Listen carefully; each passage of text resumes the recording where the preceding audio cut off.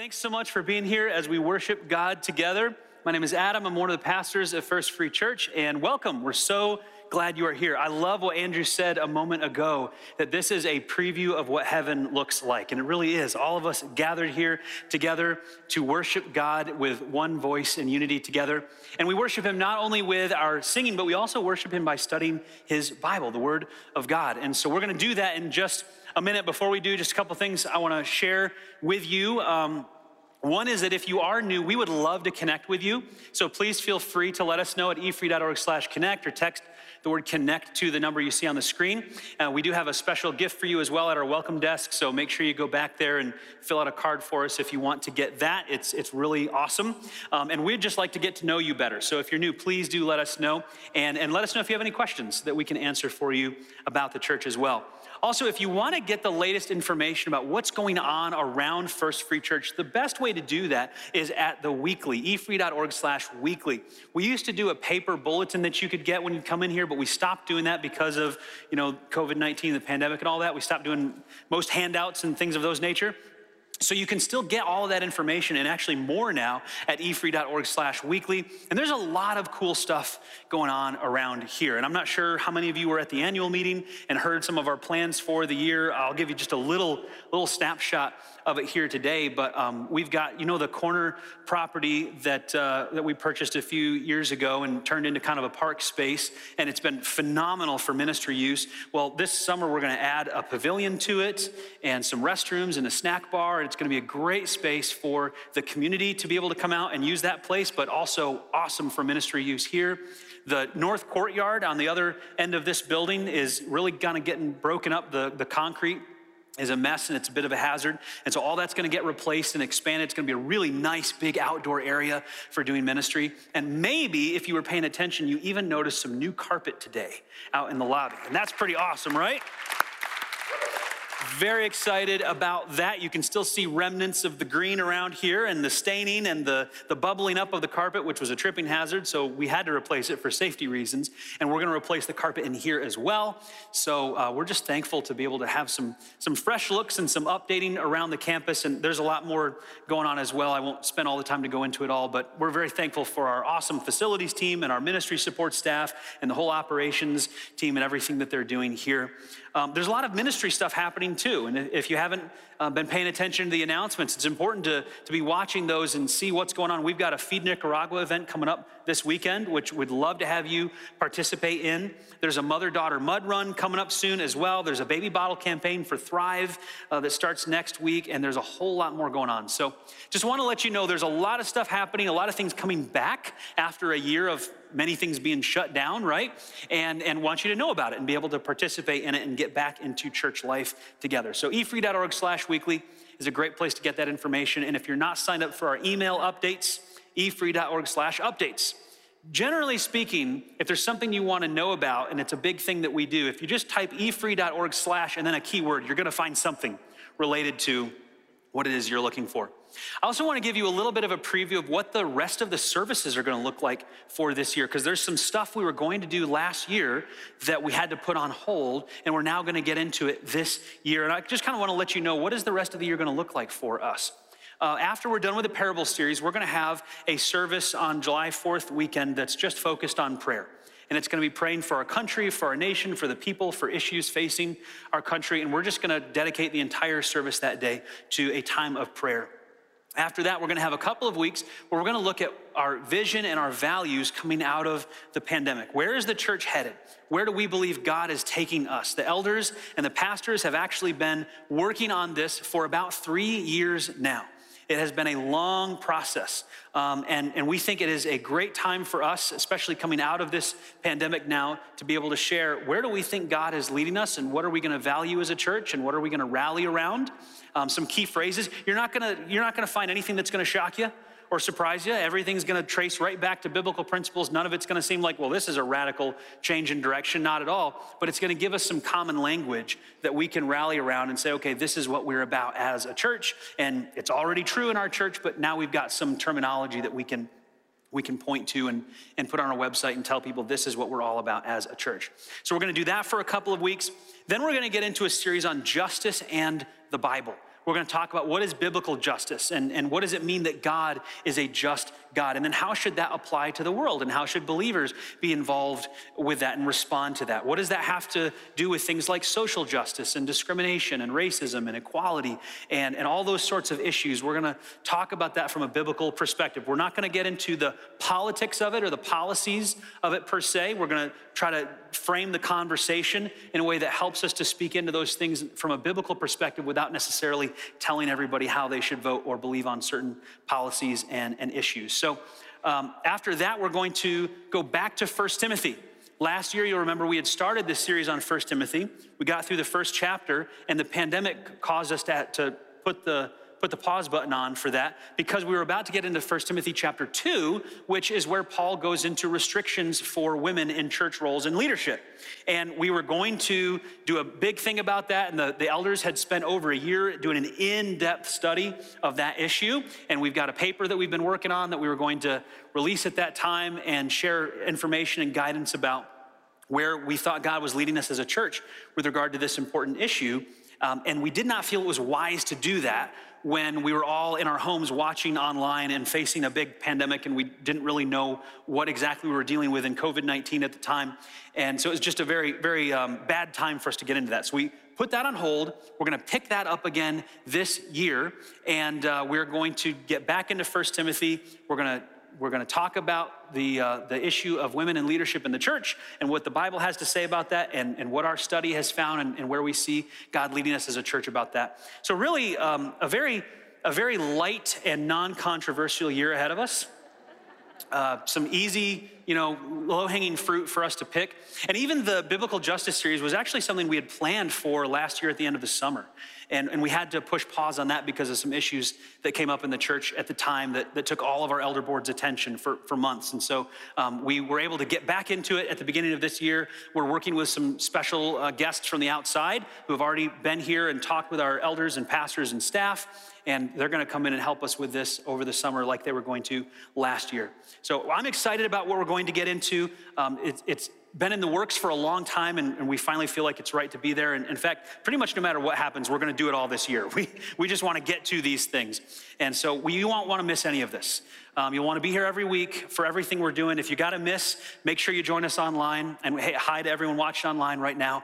Be sure you're with us every single week because this is going to be important stuff for our church.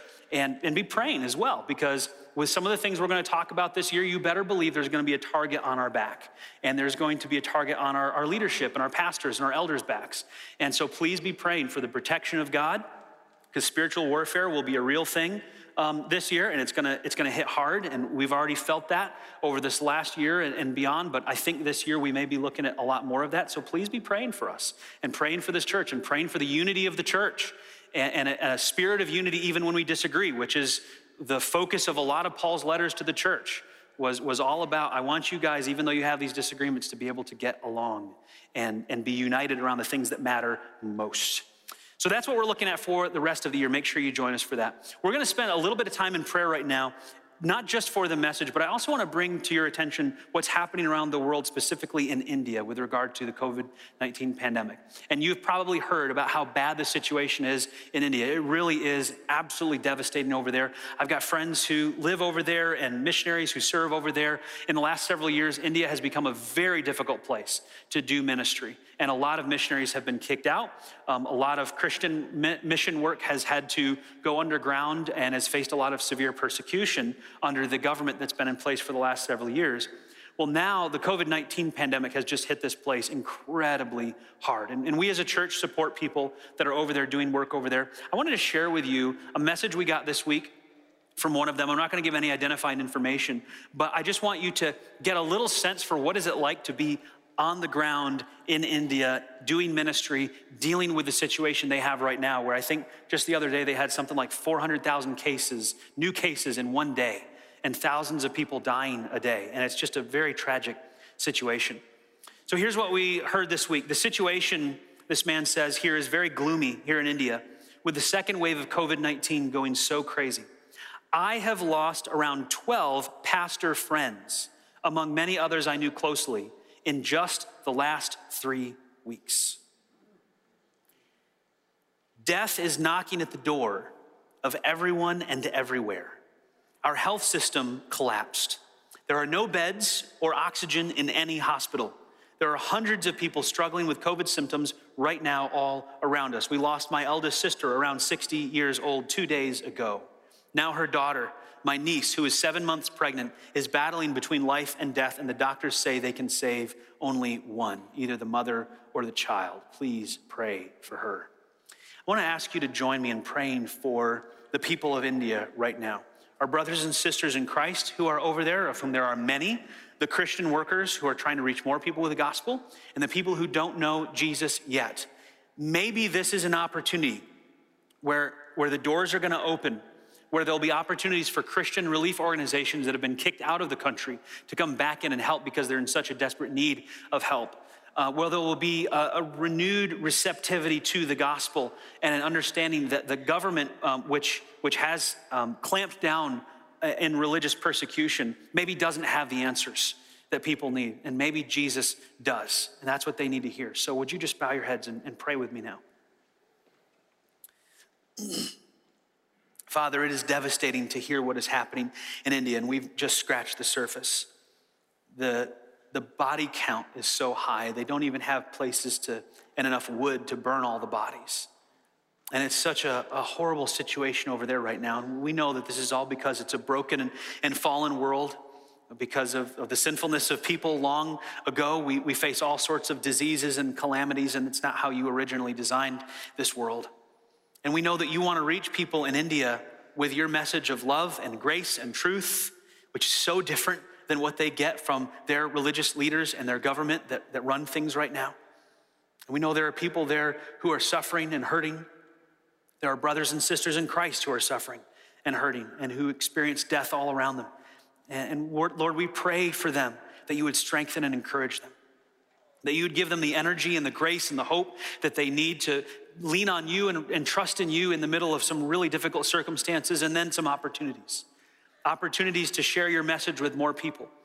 We pray that your Holy Spirit would convict people of their sin and that you would reveal yourself to them so that they would understand there is truth in this world. There are things that they can hope in and can rely on that are so different than what so many of them have been taught.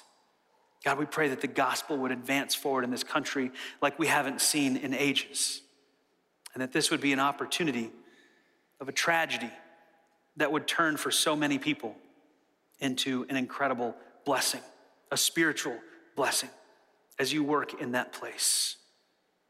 Lord, as we turn our attention now to your word and study it together, I pray that you would soften our hearts to hear the message you have for us, that you'd speak through me in a way that I can't even do on my own, that you would give us insight and speak to each and every one of us as we learn from you and try to learn from your word and understand how you want us to live, Lord. Correct our thinking where it is wrong. Help us to pursue you with all our heart. And in Jesus' name we pray, amen. Today we're going to look at Luke chapter 15. So if you've got your Bible, go ahead and open Luke chapter 15. You can follow along at efree.org/Bible if you want to do that, or in the YouVersion Bible app. If you search for First Free Church, you'll find us there, and you'll be able to find the scripture that way as well. Last week, we looked at Luke 14 and some parables about building a tower and going to war, the cost of being a disciple, of following Jesus. And if you got the discussion questions last week, you saw a quote that I put in there. I want to read it to you because I think it summarizes what we talked about last week really, really well. It says, discipleship changes our allegiances with family, requires the willingness to die, shifts the focus off self-centeredness, places one at the disposal of another, and changes the way one handles financial resources. T.W. Manson reportedly commented, salvation may be free, but it is not cheap. If you don't get those discussion questions, those are all at efree.org/discussion, by the way. And many of our groups use those to go deeper into the messages. Salvation may be free, but it is not cheap. That's the message of last week. Trusting in Jesus and being saved by him involves dedicating your whole life to him. He wants to touch every part of it. He wants to be involved not just on Sundays, but Monday through Saturday in everything you do at school and work and shopping and home and with kids and family and friends, and all of that stuff should be transformed by Jesus. Salvation is free, but it's not cheap. Last week's parables answered the question, can I add just a little Jesus to my life? Is that okay? And the answer to that is, of course, no. Jesus wants to be Lord of your whole life. And today we're going to look at another parable in the very next chapter. And this parable is going to answer a different question. Who is invited to be a part of this group of Jesus followers? Who can be a part of this? Or more specifically, the question is, why is Jesus letting some of the worst people around be a part of his group? Why is he letting some of the people that we may not want to be associated with, that we might think their lifestyle doesn't match what we would want them to have? Why is Jesus allowing those people to be in their group? See, the religious leaders of the day had very strict rules about what made you a good religious person, a good Jew, and what wasn't. Who you could associate with and who you couldn't. There were different Jewish groups called sects, S-E-C-T-S, sects of Jewish people that maintained different rules for spiritual purity. And when those religious leaders saw how inclusive Jesus was in his ministry, they got very upset by that. Here's how Luke explains it in the first couple verses of chapter 15. He says, tax collectors and other notorious sinners often came to listen to Jesus teach. This made the Pharisees and teachers of religious law, also called scribes, complain that he was associating with such sinful people, even eating with them. Now notice the problem here. Tax collectors and notorious sinners were coming to listen to Jesus teach, and what was the problem? He didn't send them away. He let them listen. He let them hang out. He was okay with spending time with people who the religious leaders thought he shouldn't be associating with, and what's worse, he was eating with them.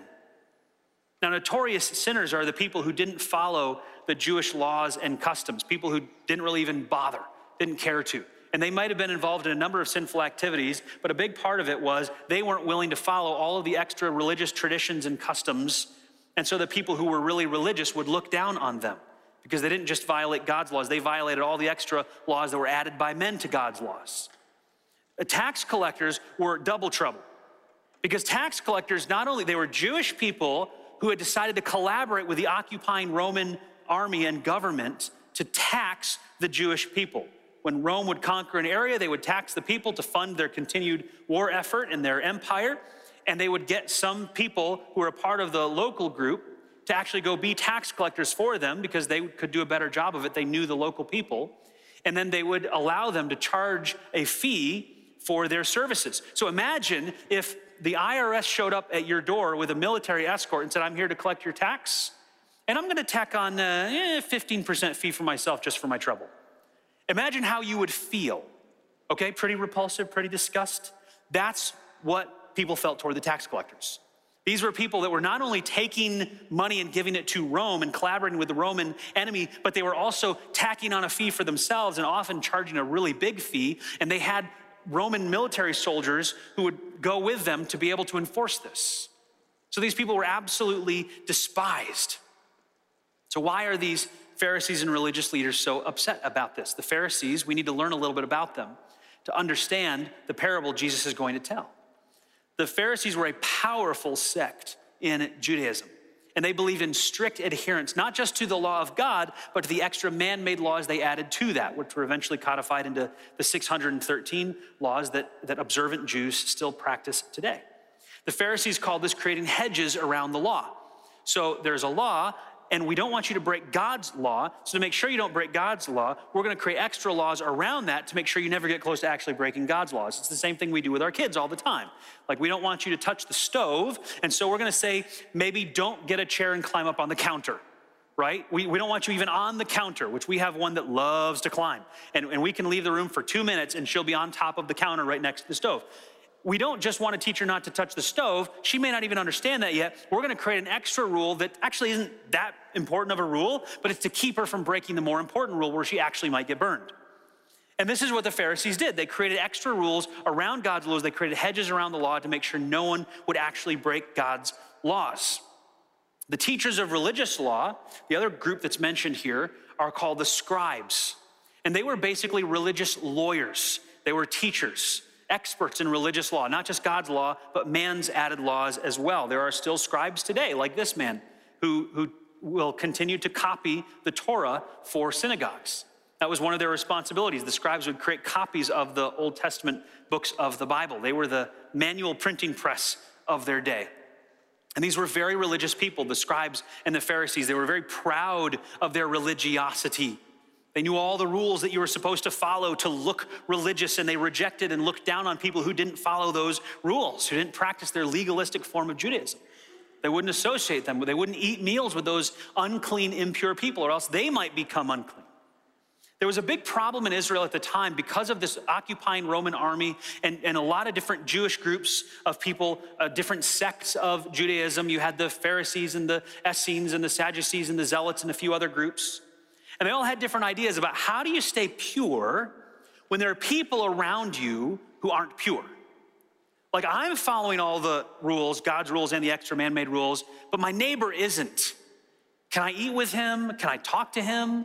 Can we talk across the fence? Can we, where are the limits there? And different groups had different answers to this question. The Essenes decided you have to separate yourself completely from the rest of society. You have to go live in the desert, and you're just gonna be your own little community there.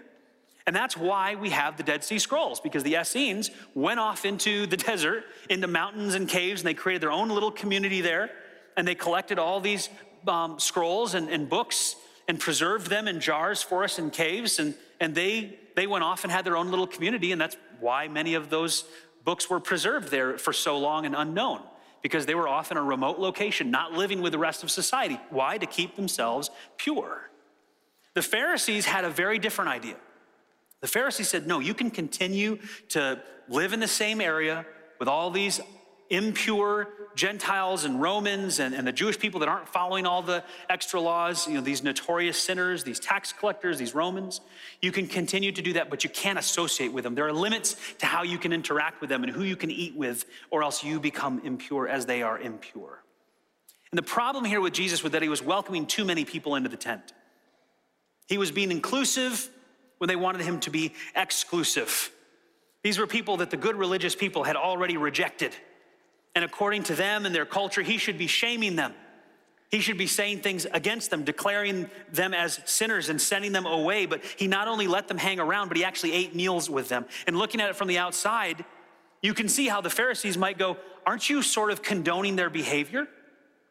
By allowing them to be here and not condemning them and rejecting them and shaming them and sending them away like all the other rabbis do, aren't you kind of like accepting them the way they are in their sinfulness and that sinful lifestyle? And you can kind of understand why to the Pharisees they would view his silence here as a problem. Why was he not being more outspoken at rejecting these people? Now, either this was brought up to Jesus, or as was the case sometimes, he just knew what they were thinking. And he decided to answer them with a parable. Verse 3 of Luke 15. So Jesus told them this story. If a man has 100 sheep and one of them gets lost, what will he do? Won't he leave the 99 others in the wilderness and go to search for the one that is lost until he finds it? And when he has found it, he will joyfully carry it home on his shoulders. When he arrives, he will call together his friends and neighbors, saying, rejoice with me, because I have found my lost sheep. It's a beautiful parable. And it has so often been misinterpreted and wrongly applied to a number of different situations. There are all sorts of weird views about what this parable represents. I'm only going to share one of them with you because it's the one I have most frequently heard over my years as a pastor in multiple churches. There are some people who interpret this parable as referring to the church. And they apply this by saying that if someone is going to leave a church, that the shepherds of that church, leaders, elders, pastors, whatever it is, should go pursue that person and try to bring them back into the church. I've heard this many, many times over the years in different churches. Now, usually, in every instance I have personally experienced, this is because someone has not gotten their way about something in the church and they're upset about that, and so they're leaving, and then kind of on their way out the door, they're communicating either directly or through other people, well, this parable says you're supposed to come and try to make me happy and bring me back in. You're supposed to somehow make amends with me and pursue me, and I want to feel wanted and needed, and I want you to come after me and bring me back into the flock, and this verse says that you have to do that. And they get frustrated when you don't. And I want to be clear here, there are sometimes good reasons to leave a church, right? In fact, this whole last year has been just a fruit basket upset for churches all across the country. I mean, just looking out over the church here, there are a bunch of people here who I don't really know who you are. And last year, I felt like I had a really good handle. A year and a half ago, felt like I had a really good handle on who was at the church, and the new people like were obvious and getting to know them. And now it's just like, wow, there's a bunch of different people coming to the church now. And the same thing is true in every church across the country. I've talked to dozens of pastors about this. And the pandemic has given an opportunity, and in some cases, good reason, for people to say, you know what, this church is not helping our family spiritually. They're not leading us well. We're going to go to another church. There are times when there are good reasons to leave a church. I'm not trying to give the wrong impression there. But I do think that sometimes we look at church with a country club mindset, where when we don't get our preferences met, when we don't have our desires the way we want them, there's some secondary issue. What I'm talking about here is always the third and fourth buckets, conviction and preferences, not dogma, not doctrine. I never hear anybody use this parable the wrong way because there was some doctrinal thing they disagreed with. It's always like, I wanted this to be done, you didn't do it, and now I'm upset, and now I'm leaving, and I want you to chase after me. That's kind of always the way I hear that in that context. And when those people get frustrated and they want to leave the church, again, there are good reasons to leave, but when there aren't good reasons to leave and people get frustrated and they leave the church, sometimes they don't really want to leave the church. They just want something to chase after them, to try to get them to stay and pursue them. And so they will point to this parable and say, see, Jesus would leave the 99 sheep to go chase after the one. And I'm that one lost sheep. And so I need people from the church to come chasing after me. And just to be clear, when people leave the church, even if they do it the wrong way, we still love them. We still want the best for them. We can still interact with them. This is not like you're leaving the church. Well, you're dead to us now and we shun you. None of that at all. But I just want us to understand one of the most common applications of this parable that I have heard over the years from people in churches, in this church and multiple other churches before that, is this idea that the church is the 99 and the one lost sheep is the one that's disgruntled, and so they need to be chased after. In fact, I know a pastor very well, a good friend of mine and someone that I really look up to, but on this one issue, he has sometimes worried himself sick because of a misapplication of this parable, where when someone has been upset with him for something that they didn't get their way on, a preference issue, and I know the situations personally, and they have threatened to leave the church, he actually believed because of this parable, and only because of this parable, that it was his responsibility to abandon all of his other pastoral duties, to stop doing the discipleship he was doing, stop focusing on the other ministry activities, stop focusing on the 99 as he saw it, and to go pursue this one sheep who was upset about something. And he spent all his time doing that and physically became sick sometimes because of his belief that that's what this parable refers to. And that has nothing to do with the real meaning of this parable. And when you understand the history and the context behind it, I think that will become clear. Jesus was not talking about the church. The 99 is not the church. The church didn't even exist yet. That is not at all what he is referring to. He wasn't talking about pastors or church leaders. The reality is that people that when they leave a church in disgust because they didn't get their way about something, the reality is they are more closely associated with the Pharisees that Jesus rebuked than with the lost sheep. The lost sheep is not the disgruntled churchgoer, not at all. The people who are disgruntled because they didn't get something, when we leave a church because we cared more about getting our way, because of our pride, because of some agenda we wanted to see put in place, and we cared more about that than God's mission of reaching lost people, we weren't willing to agree to disagree on some things as Paul told us to do. We weren't willing to keep the gospel the main thing, and we had to have our way on some secondary things. That is absolutely the way the Pharisees operated and what Jesus criticized. One interesting thing I've seen over the last 15 years of doing full-time ministry is that the people who are most focused on getting their way on secondary issues, we're not talking doctrine, we're not talking gospel dogma, we're talking preferences, we're talking convictions. The people who are most focused on getting their own way in some secondary issues are usually the ones that are least focused on reaching people for the kingdom. They have their priorities out of order. And the reverse always seems to be true. The people that are most focused on reaching people for the kingdom and view the gospel as a main priority in their life, they seem to be the ones that are least concerned with being catered to. That just always seems to go together. So if this parable is not about the church, and it's not about disgruntled people leaving a church and being pursued and abandoning the people in the church to go pursue the one that's leaving the church. And again, not to say that we don't love them and care for them, not to say that we don't want to meet with them and find out what their issues are and be able to have some agreement if there is possibility there, again. But I'm just saying this is the most common misapplication of this parable. I want to make sure we understand that is not what Jesus is talking about here. So what is he talking about? What does this parable mean? Jesus tells this parable for one simple reason, and that is to defend his approach to ministry. He did not bring this parable up because he wanted to teach something that people were supposed to do. He brought this up because he knew that the Pharisees and the scribes were condemning him and judging him because of who he allowed to be a part of his ministry, because of the type of people he hung out with and associated with. And the reason Jesus told this parable was simply to defend his approach to ministry, to explain why was he allowing so many people into his following. Tax collectors, notorious sinners, who he would even eat with. Why would he do that? It's not because he agrees with their sinful actions. He teaches against sin on a regular basis. But here's what he does. He didn't require them to change before they could start following him. He invited them to follow him so that they could be changed. Leave that up there for a minute so we can just think about that. He did not expect them to change before they could start following him. He invited them to start following him so that they could be changed. That is a completely different way than the world operates and the world's religions operate, and frankly, that many times the church operates. The church in general, not just this church, but just the church in general over the centuries has struggled with this idea for a long, long time, just as the Pharisees did. Do people have to clean up their act first before they can be a part of the family here, before they can be involved, before they can get to know us and build relationships here?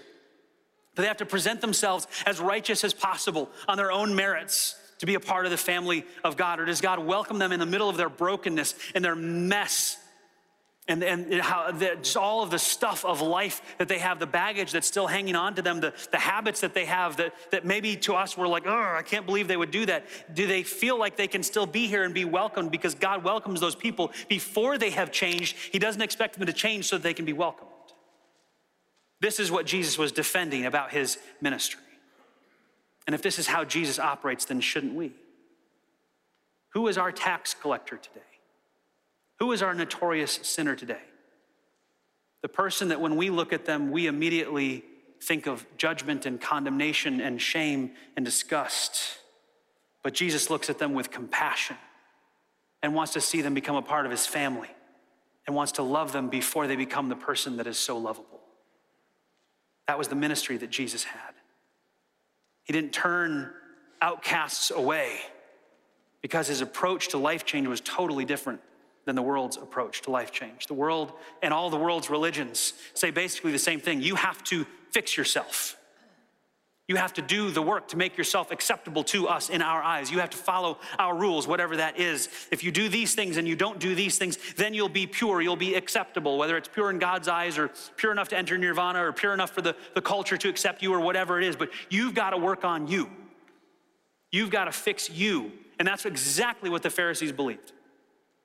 These people, they need to change. They need to clean up their act before they will be acceptable to us, before we'll have anything to do with them. They need to get themselves right in our eyes before we will accept them, before we'll eat with them, before we'll teach them. Theologically, here's what the Pharisees believed. You have to do the work of repentance. This is literally what they believed. You have to do the work of repentance to be accepted by God and the religious community. You do the work of repentance. This is so important to understand if you're going to understand this parable of Jesus. Otherwise, it won't make sense. At the end of this parable, Jesus says in verse 7, in the same way, there is more joy in heaven over one lost sinner who repents and returns to God than over 99 others who are righteous and haven't strayed away. What Jesus is saying here is that this parable is all about repentance and returning to God. He says, in the same way, this is what happens when a sinner repents and returns to God. That's what this parable is about. But did you see repentance in that parable? Did you see the sheep who the shepherd is searching for say, I'm sorry I screwed up? Did you see the sheep return to the shepherd? How is this parable about repentance and returning to God? I didn't see the sheep repent. I didn't see the sheep return. It's not what I saw at all. This will only make sense if you understand what the Pharisees believed about repentance. Repentance was a big deal to them. The main idea of the Pharisees was that the temple sacrifice wasn't enough. It wasn't enough to go occasionally to the temple and do the things you were supposed to do at the temple. Every day you had to have a higher standard of religious living and religious purity. And so they added extra things that you were supposed to do. And one of those was doing the work of repentance. You had to do the work of repentance. What did that mean? 3 things to the Pharisees. The first thing is you confess your sin. You admit that you were wrong. The second is you make compensation for what you did. So you make amends. You somehow pay for what you did wrong. And the third thing is you demonstrate your sincerity in not doing it again. Those were the 3 steps to doing the work of repentance according to the Pharisees. So if your donkey got away from you because you didn't tie it up right, or you didn't have the fence the way it should be, or whatever, you were negligent, your donkey got away, and it broke the fence of your neighbor, you had to go to your neighbor, first of all. You had to admit that it was your fault, you were wrong. Then you had to make amends for it. You had to pay for the fence or fix it yourself or whatever. And then you had to show sincerity in that you were not going to allow this to happen again. You're going to get a stronger rope. You're going to put up a fence. You're going to do something to make sure that you are a changed person. This is not going to happen again.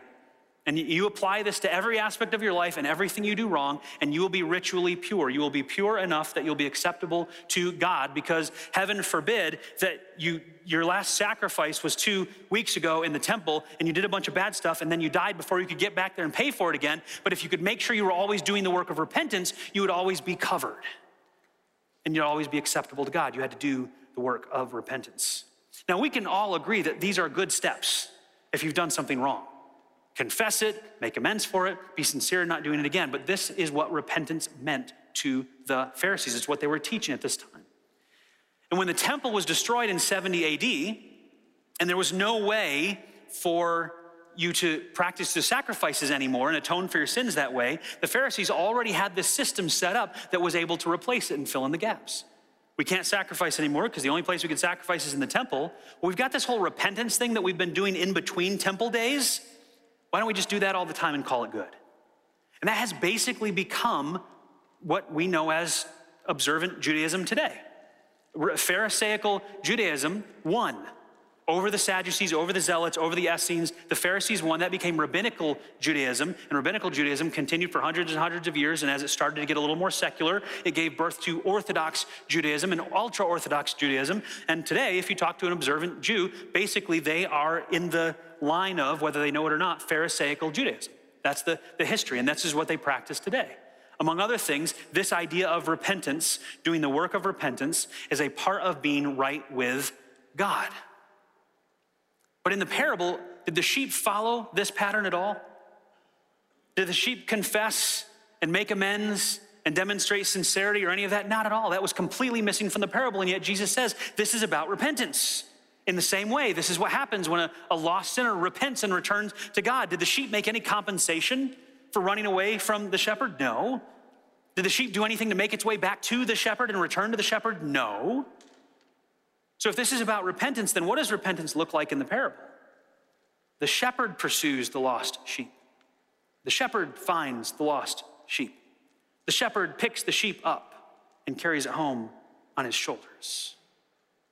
Now, I've got to be honest with you. If I were the shepherd and I had to spend my entire day away from the other sheep just looking for this one sheep that ran away, I would be a little frustrated. I'd be grumbly. I mean, before I pick the sheep up, I might just, kick it. I mean, you stupid sheep. Make me waste my time all day. But he picks it up, he carries it home on his shoulders. I mean, I have to go leave all my other sheep out there in the wilderness just to go find Fluffy. And I find him, I'm going to be pretty upset with him. Now, one thing we need to understand here about this whole leaving the other sheep thing, this is where some of the wrong interpretation comes in too. The idea that some people make a big deal about the fact that he abandoned the 99 to go find the one. He abandoned them. No, he didn't. He left them in the wilderness. There's 100 sheep. If you've ever been to the Middle East and seen actual shepherds and they're carrying their sheep around, usually it's a dozen, maybe 20, 25 sheep. It's not 100 with one shepherd. That's because you would never have, and the shepherds there today will tell you, you would never have one shepherd for 100 sheep. He did not abandon the 99 sheep. If you have 100 sheep, you have some assistant shepherds. You have at least one, maybe two assistant shepherds with the sheep. And we know for a fact that he did not just abandon them in the wilderness. Why? Because when he found the lost sheep, did he head back to the wilderness to collect the other 99? Or did he go straight home? He went straight home. He carried it directly home. Why? Because the assistant shepherds, he knew, were taking the other 99 back to the home. There's a whole wrong application that has come out of thinking that he abandoned the sheep with no one else to care for them just to go after this one. That is not at all what the text teaches. But he carries the sheep home. These sheep are not lightweight. They're 80 to 90 pounds. If you've ever done some serious hiking where you've had like a 60, 70, 80 pound pack on your back for a long time, it's not an easy thing to do. And why would he have to even carry the sheep? When a sheep gets lost and it realizes that it's lost, it starts to get scared. And when it gets scared, its legs quiver and shake, just like ours do when we get scared, but theirs are even worse. And it's so bad that it can't walk anymore. And so when a sheep realizes that it's lost and it freaks out, its legs shake so bad that it just plops down on the ground and it just bellows out for help. And it's basically just an invitation for the wolves and lions to come and get it, just laying down there. So when the shepherd finds the sheep bellowing out, laying on the ground, he can't even put a rope on it and get it to follow him because its legs are still shaking so much, there's no way it can walk back to where it needs to go. And that's why he has to pick the sheep up onto his shoulders and hold the legs to his chest and then carry this thing all the way back home. And this is what repentance and restoration look like to Jesus. Not an outward action that makes you good enough to be a part of his family. He's the one who does all the work. What did the sheep do to repent? What did the sheep do to return? All the sheep did was stop running. All the sheep did was sit down and cry out and let the shepherd take it home.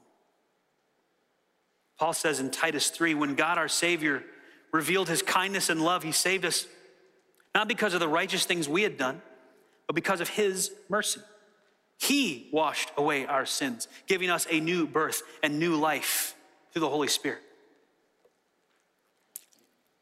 John says in 1 John 1:9, but if we confess our sins to him, he is faithful and just to forgive us our sins and to cleanse us from all wickedness. Notice that it's not us doing the cleansing from wickedness, it's him cleansing the wickedness. What did we have to do? Confess. There are many other religions and faiths in the world where this verse doesn't make sense. Because what's supposed to happen is you clean yourself up, at least to a certain point. Maybe there's some grace involved too, but it's you doing the work plus the grace that gets applied together, and ultimately that ends up making you right with God. And the Bible says that is not how any of this works. That is not how repentance works. It's not doing the work of repentance. The word repentance literally means to change your mind. Literally, that's what the word means. The Pharisees had this whole extra interpretation of what doing the work of repentance meant, but literally it means to change your mind. And biblical repentance is to change your mind away from sin and toward God. It's a change of mind, or we might say today, a change of heart. Away from sin and toward God. And this is what God wants from us. No matter who we are, no matter what we've done, no matter where we come from, no matter what kind of baggage we have in our life, he's not asking us for us to clean up our act on our own. He's not asking for us to figure this out and somehow reach a certain level or do enough good to overcome our bad or any of that stuff. He wants us to turn away internally from our sin and turn to him and let him come and cleanse us from all wickedness. He wants to change us from the inside out. Probably the most moving part of this parable is at the very end. After the shepherd finds the sheep and he picks it up and places it on his shoulders and he starts walking all the way home and he just yells and criticizes the sheep the whole way. You dumb sheep, why would you run away from me like that? Is that what he does? Look at verse 5. When he has found it, he will what? Joyfully carry it home on his shoulders. If your view of God is as a vindictive and condemning and critical God, then you don't know the God of the Bible. This is Jesus' picture of what happens when the lost sheep stops running and sits down and cries out and lets the shepherd take it home. He joyfully brings it back. I can't tell you how many times I've heard people say, based on all the things I have done, God can't possibly love me. He can't possibly accept me. He can't possibly want me back. For Christians that have done something terrible, it's so hard for them to recognize that there is no condemnation for those who are in Christ Jesus, the Bible says. There's no condemnation. There's no guilt. There's no shame. Why? Because Jesus took care of all of that. But there are so many people who have this idea that I've done all this bad stuff, and now how could God possibly want me? And what you need to understand is, listen to this parable. You are the type of person that he's pursuing. You are the type of person that Jesus is pursuing and wanting to bring back into the flock, not the people who think they're righteous, not the people who think they have it all figured out, not the Pharisees who think they've cracked the code on being religious. He is seeking the lost ones. He's seeking the broken ones, the ones who are far from him.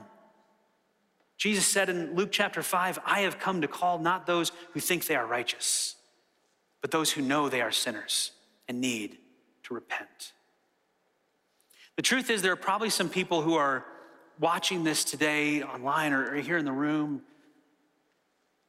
who are Christians who have messed up. And they think, man, I've messed up so bad, I don't know how God could want me back. What you have to realize is this is exactly what Jesus said he will do when he finds that one lost sheep. I will carry it home joyfully. This is what the Good Shepherd does. With joy, brings it back. Not criticizing it, not judging it, not condemning it, not shaming it. You messed up, you ran away with joy. Come back. Let me bring you back. And there are probably some people here today who have never trusted in Jesus. He's never become their shepherd. They're still trying to do things on their own. And that's really more of what Jesus is talking about in this parable. It's not primarily directed at Christians. It's directed at why is he pursuing people who are so lost. And you may have done all kinds of terrible things in your life. And you may think there is no way God could ever save me or would ever want to. But you've got it all wrong. God gets so much joy and glory in seeing someone whose life is an absolute disaster turned around and transformed into something incredible and beautiful. The more radical the transformation, the more incredible it is.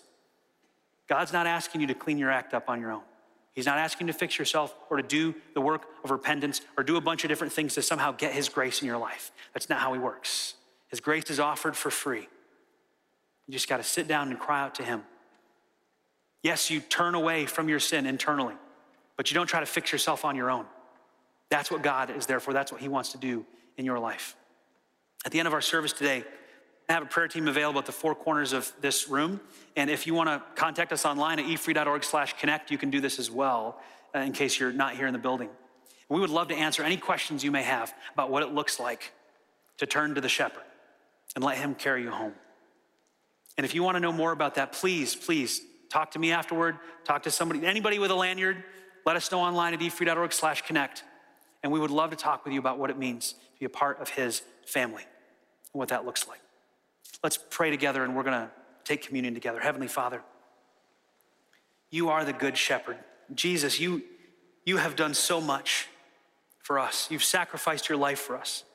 You've made it possible for us to be a part of your family and your flock when we don't deserve it and we couldn't earn it. And it's certainly not because of the good stuff that we have done, because we could never do enough good to outweigh our bad.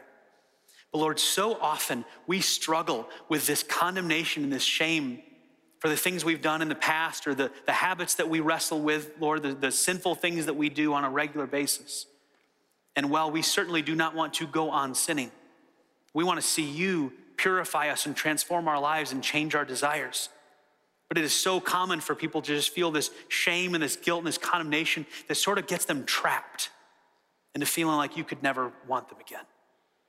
And Lord, I pray today that everybody here, everyone listening, would understand that you bring us back with joy, that you love seeing lost people transformed. You love seeing people who have messed up being restored back to you, and that it's you that has to do the work. And I pray that that would give us hope and faith and reassurance, Lord, and that we would not try to just do it on our own, but that we would completely turn to you, devote our lives to you, to follow after you, God. And Lord, for those of us that know you and in some cases are maybe just going through the motions, my prayer for us, God, is that you would help us to remember that you did not ask people to change so that they could start to follow you, but you invited them to follow you so that you could help them change. Help us to have that mindset. Help us to have that graciousness with people, Lord, that we would be accepting and want to build relationships with people that maybe aren't like us, or maybe we wouldn't approve of some of the things they do. Help us to show love and not judgment. Help us to show care and not condemnation.